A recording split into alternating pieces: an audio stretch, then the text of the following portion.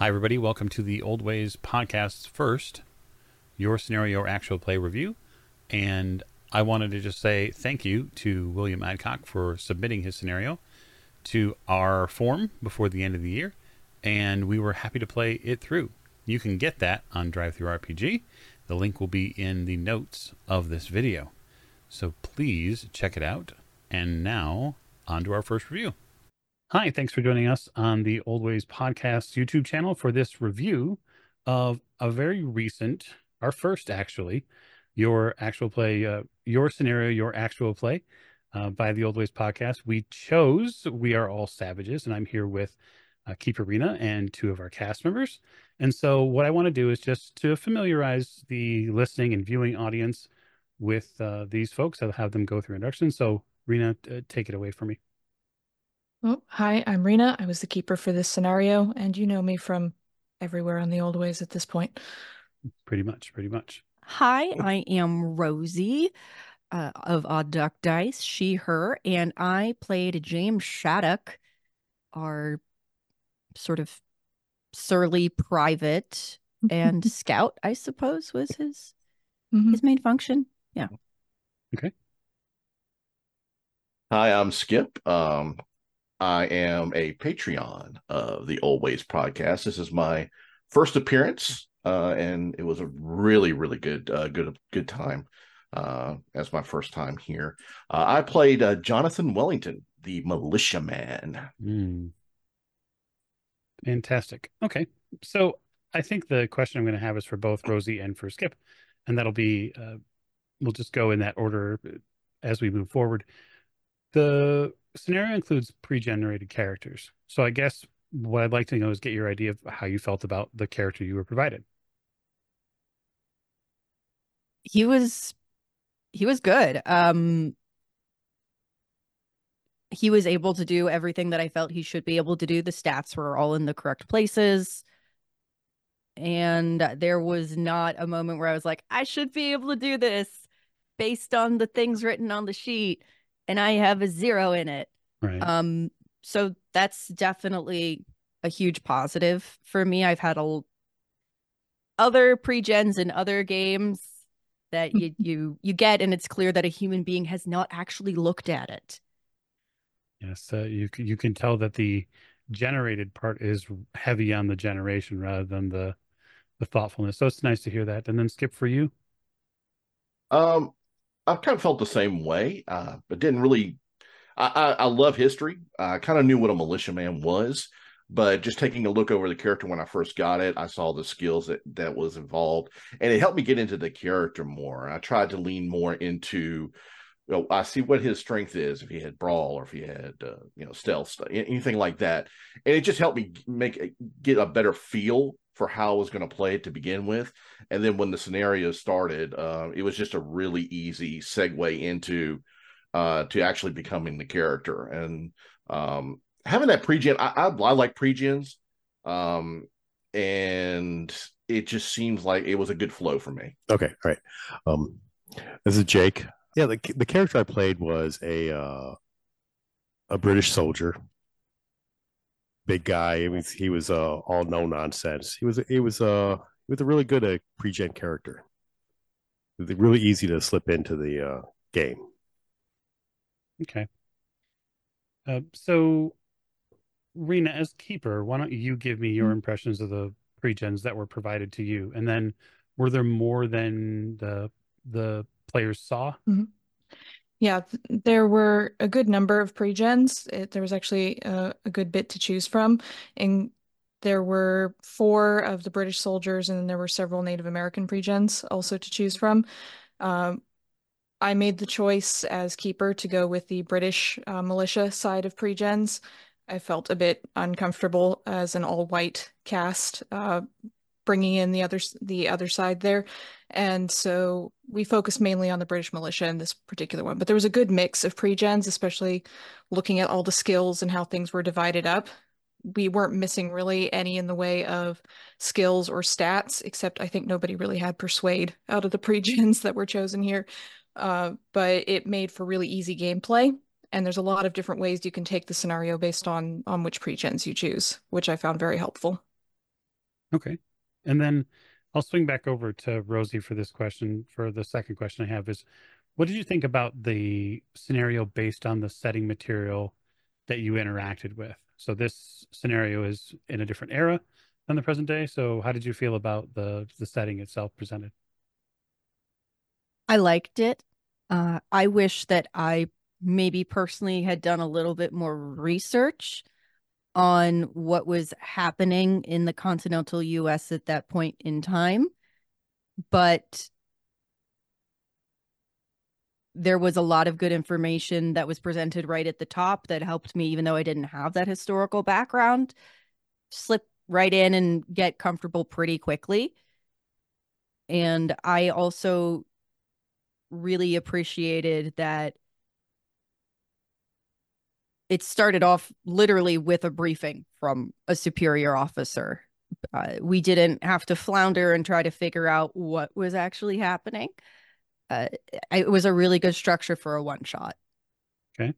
And then Skip, what's your feeling on the setting question? I think that setting is what's the word I'm looking for?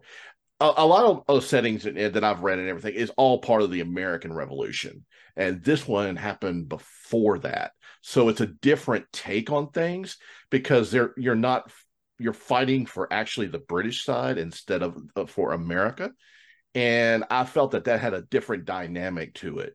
Um, Along with where the scenario was placed and what was going on with it, it just seemed like it was more fun for me. You know, I studied a little bit in high school and a little bit in college about that time period, so I had a little knowledge going in. But once we got into it again with the briefing, that helped as well. It just seemed like everything flowed from there, and I really enjoyed it. Great. And then Jake, I know that you in particular are a big history buff fan. So um, what was your takeaway from the setting as far as its historical elements? Oh, I really enjoyed the pre revolutionary period. It's something you don't see very often. Something very few people get a chance to uh, play in like that. So it was a unique experience.